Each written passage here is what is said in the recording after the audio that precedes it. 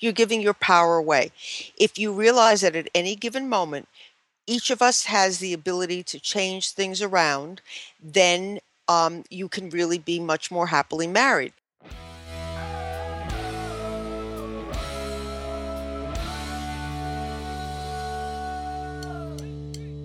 This week, we answer the simple question of how to be happily married. We actually go really deep. Stay tuned.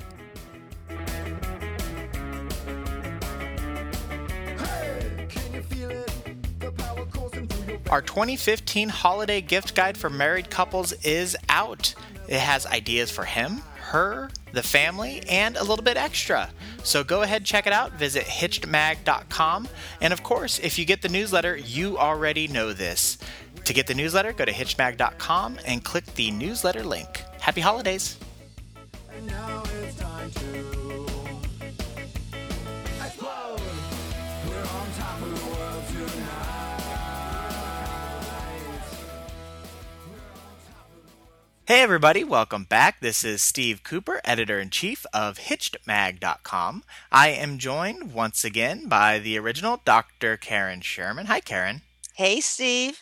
So Karen is a practicing psychologist in relationship and lifestyle issues for over 30 years. She is an author. She is just an all-around wonderful person. And as I mentioned, she is the original because she has been with Hitch since day one when we launched the website. And today we're going to ask a very simple question, which sometimes are the toughest things to answer. So I'm just going to ask, how are we to be happily married? We posted a story about this very topic, how to be happily married, and it got a lot of traffic. And I think because a lot of people just want a very simple answer. I want to be happily married. How do I do that? And so I thought I would just toss it your way, Karen, and to just see if you would like to throw your hat into this ring and offer up your bits of information that might help people live a happily married life. So, what would be your first tip? Well, this first tip may shock everybody that you're not going to always be happily married. And I think a lot of people don't know that. They expect that I'm in love, I have found the right person, I want to make a commitment. And love is really, in my eyes, a live entity, so to speak. And so it comes and it goes. You have good days, you have bad days, you have good weeks, you have bad weeks. And if you expect that everything is always going to be glorious, when bad times happen or difficult times or just, you're just not feeling it, it really is going to be very frightening and you're going to think something is wrong. And if you instead realize that there are slumps or, just like in any situation, times that just aren't so really wonderful, then you'll flow with it Mm-hmm. and it won't scare you or make you anxious or think that something is horribly wrong. It will come back. And so a lot of people don't know that. And if you realize that this is a very normal kind of ebb and flow to the relationship, then I think you will be much more happily married. Okay. And so tip one really might just be tamper your expectations and the idea of once happy, always happy. Uh, well, I don't know if I'd say once happy, always happy. I think I would say that know that as part of a normal long-term relationship, there are going to be dips, and that doesn't indicate that anything is wrong. That you've got to look like a stock market Got it. at the long range kind of situation. I like that because you're right. The stock market, the idea is, you know, it will go down at some point on some days, but over 30 years, if you done the right investments, Right. you'll be better off in 30 years than you are today. So Exactly. I love that. Okay, let's move on to tip number 2. Okay. So I would say tip number two is that understand that each of us has the power, has the ability to make things better in our relationship. I so often hear couples talk about, well, if only he would do so and so, if only she would do so and so. You're giving your power away. If you realize that at any given moment, each of us has the ability to change things around, then you can really be much more happily married. So a lot of women end up typically complaining about, I'm tired of being the one who initiates things all the time. Well, first of all, women tend to have a better pulse on a relationship and know when things are a little bit off. But regardless, again, it's a matter of um, one taking the initiative for making a change, because based on my principle of Hmm. action reaction, if you do something nice, then your partner is going to respond in kind, and then you get the ball rolling. So, is it more important that you win the battle or you win the war? If you want to be happily married in the long run, is your investment going to be, I want to hold on to this short little thing and really stick to my guns and be right about this particular thing, and I'm not going to talk and I'm not going to make things better? Or do you want to really invest in your future and, say, change the way you talk, or change the topic, or address your partner differently so that then they'll respond differently to you, and then things are moving in a good direction again? Okay. Uh, I feel like I should jump in and add something, but I have nothing to add to that. Well, should I bother telling my story that I probably told on another podcast about the day my husband and I were going for a drive? Yeah, please. Okay. So, when my husband and I try to do some stress relief, we like to take drives. And I don't remember what it was that was the cause, but we were out for a drive and really needing to just sort of calm down and relax with each other. And I don't remember what he said, but it was something that was really, really upsetting me. And aside from the fact that I'm helping people and I'm giving them all this great advice, I'm also a woman. So when he said whatever it was that bugged me, I responded negatively back. Hmm. And then he responded in a really disgusting way, and we started having a fight. Not what we were looking for as we were having this nice, relaxing day. So I sat there for a few moments quietly to myself, and I said, Karen, you teach this stuff to everybody. Perhaps you should use some of it yourself. So I took a couple of deep breaths and I thought about something I could say that was nice to him, which I did. And he responded back nicely. And then I responded back nicely again. And before you knew it, we were having a nice, relaxing day. So the point was, I could have either just continued to be all huffy and, what would we have gained, Hmm. or turn the situation around, which I did, and we were both happy. And you implemented your action reaction Yes. method. Yes. I proved to myself that the advice it works. That's right. That's right. Okay, let's get a third tip here, and then we'll kind of switch it up a little bit. Okay. I guess the third tip I would give is to make sure that you uh, prioritize your relationship, because I think what happens to most couples is that in the beginning, when we are all um, in the honeymoon phase and really making sure that we're, not making sure, but we're really into each other, everybody is gloriously happy and feeling the love and all of that good stuff. But then, we make a commitment and life gets in the way. We sort of figure our mate will be there and everything else happens. We get stressed at work. We have children. We have elderly parents that need our taking care of. And, we put our partner on a back burner. And then eventually we're not feeling the love anymore. And we just feel like, we just don't feel in love anymore. Hmm. And so it's really, really important that we be prioritizing our relationship, that we make sure that we let each other know that we matter to each other. I think this might be my favorite one because Okay. I, well, just because, I mean, this is like this one resonates very deeply with me Mhm. about prioritizing your marriage. And I guess because I see the hypocrisy all the time, all over the place, Mhm.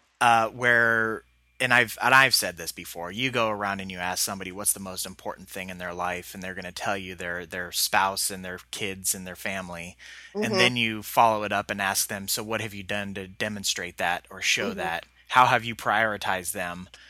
And then they'll give you some nonsense answer that has, it's they don't. That is basically Right. what I'm getting at. Right. And I don't think people, and I don't want to like call people out for this. I don't think they do it consciously.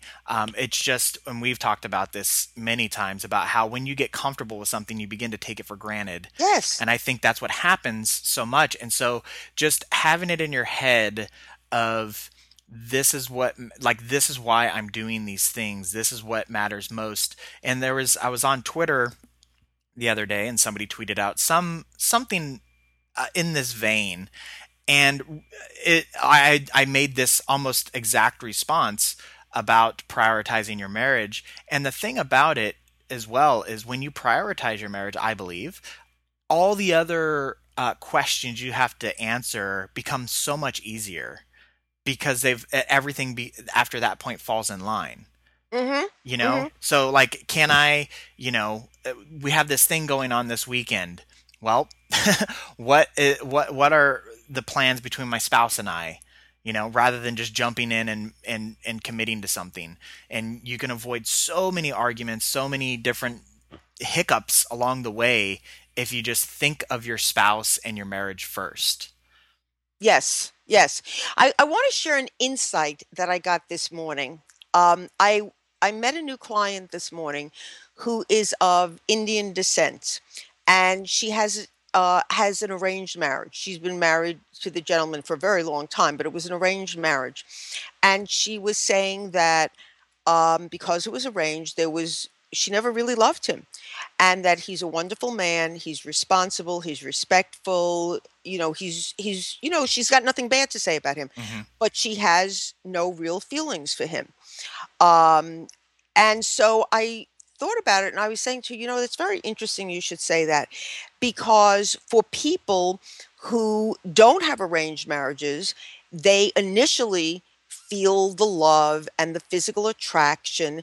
But then once they're together for a long time, life gets in the way. And then those in love feelings go away and they're left in the same place Hmm. where they are feeling like, well, yeah, we live together, and the person is a good person, but I don't feel that in love anymore. So we've all ended up in the exact same place because I found myself suggesting to her that she, among other things we were discussing, that she do some of the things that I would tell my clients who normally come who are not from arranged marriages, the kinds of things you have to do to start to bring back some of the zing into Hmm. your relationship. So I just found that very interesting because everybody really is in the exact same place, whether you came from, a marriage where there was no love originally or where you thought you were in love, because it's really the lack of prioritizing and paying attention to each other that really is what disconnects you from one another. Yeah, that is very interesting. And you might even be able to argue that she could be in a better place than some of these other couples who started off in love because they were wearing those rose-tinted glasses Yes. and their spouse wasn't treating them respectfully and they weren't a good person to them Yeah. the whole time. And now that the rose-tinted glasses has worn off, they're not left with a respectful man or woman. Yeah. They're left with Yeah. a mess. And it was only through that love that kind of got them to this far. So Yeah. um okay, I mentioned I wanted to switch gears a little bit here, Okay. rather than just throw out tip one, tip two, tip three. So how can you, and again, we're talking about just how to be happily married. So how can you get your marriage back on track if things have gone off the rail? And we're talking about things like, there's been a sickness or a loss of job, or you're having financial struggles and you can't seem to get out of it. So you're constantly arguing, and the pressure has just mounted where everything is so much more scrutinized, uh, and it's just weighing on your marriage and just your overall happiness, in addition to the happiness of your marriage itself. Okay, so I think what I'd like people to consider, or I'd like people to try to pay attention to, are the little positive things. So, in other words, um, spend time with each other. Where, let's say, their sickness, where you spend some time and you talk about where there are blessings in your life, where if there's financial problems, you spend time that is just about the two of you, but you don't talk about the finances. You spend time that's really just about maybe hand holding or looking at old pictures and reminiscing. But the point is that you're doing little things and you're making sure that they're positive things. You show appreciation of each other. So let's say again, if there's sickness, you're making sure that you really appreciate whatever caretaking the other person is doing.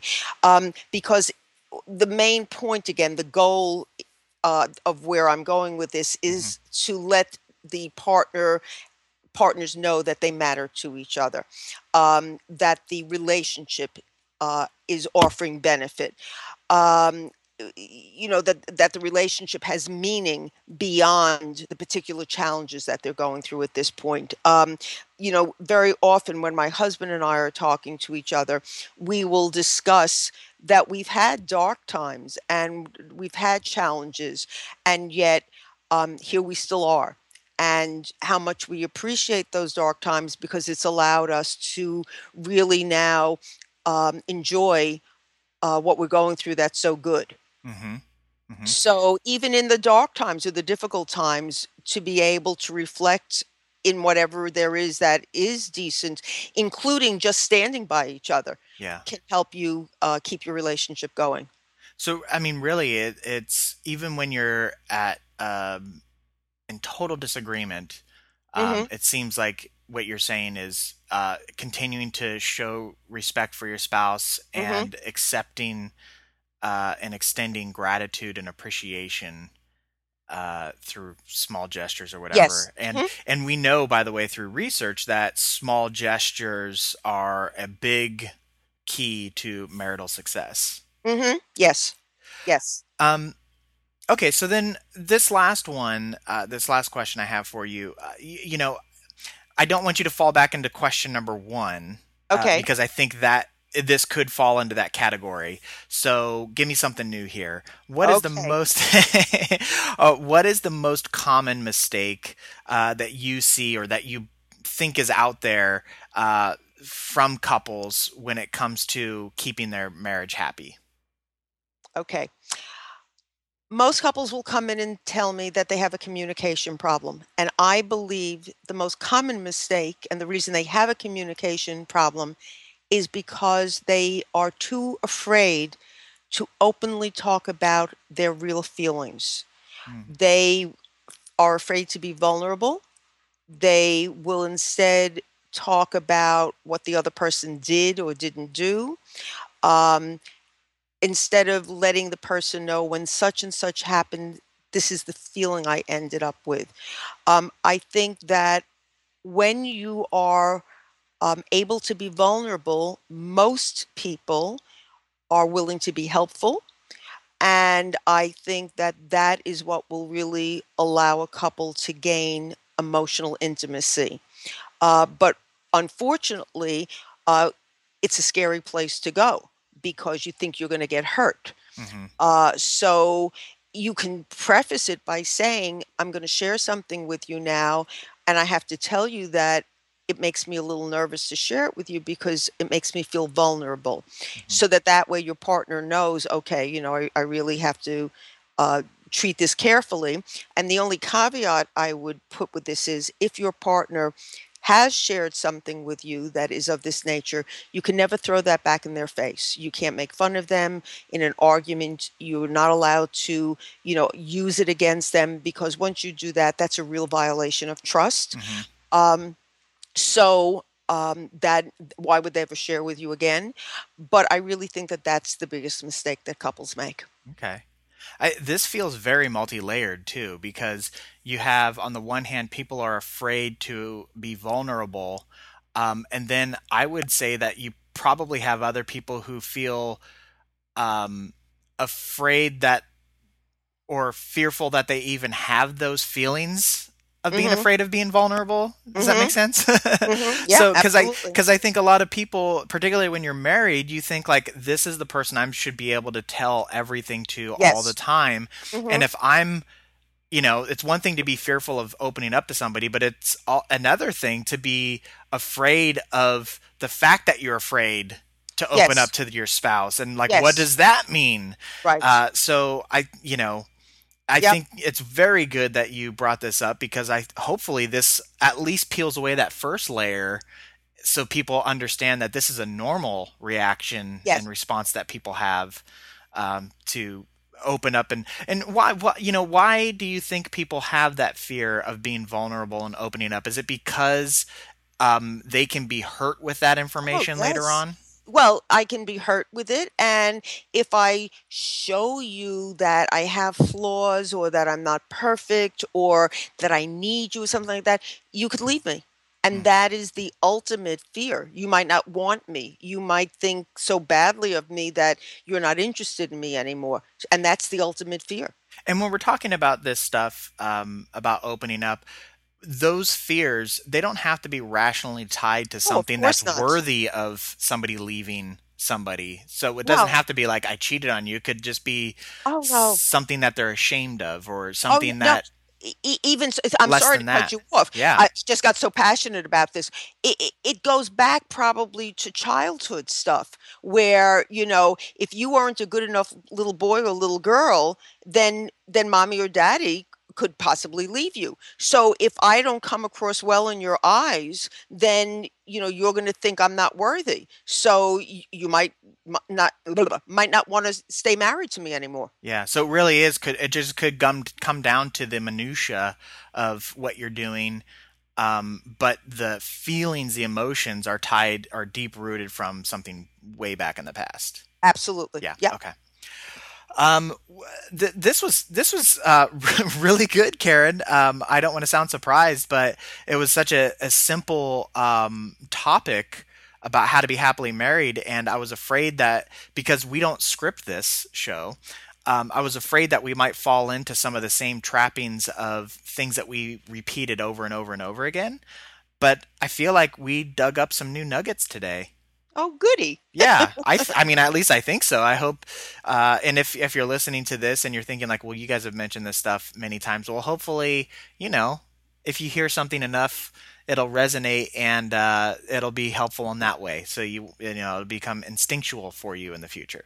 So thank you so much for your time, Karen. This is always a good time, and I appreciate your expertise and advice and bringing this podcast to life. Thank you, Steve. I want to remind everybody that you have been listening to Dr. Karen Sherman, who is a practicing psychologist in relationship and lifestyle issues for over 30 years. She is the author of Mindfulness and the Art of Choice, Transform Your Life. Karen is the co-author of Marriage Magic, Find It, Keep It, and Make It Last. She has her own radio show on the Sex Talk Radio Network every Wednesday. It is called Take 5 to Empower Your Relationship. And in just 5 minutes, Karen will present a real relationship issue, tell you what's behind it and how to resolve it.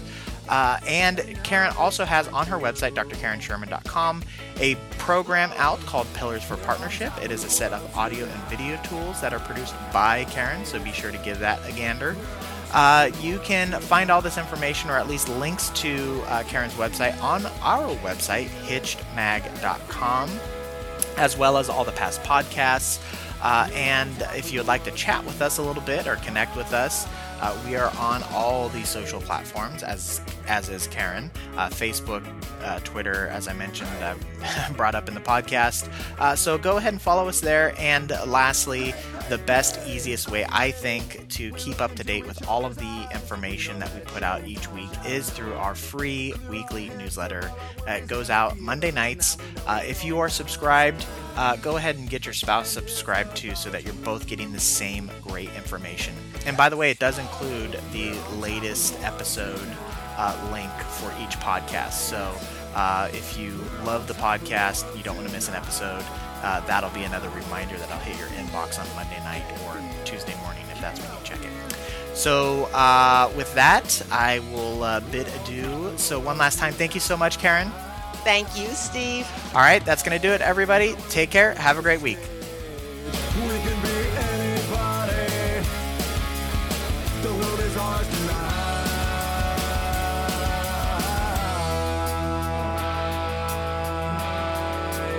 The world is ours tonight.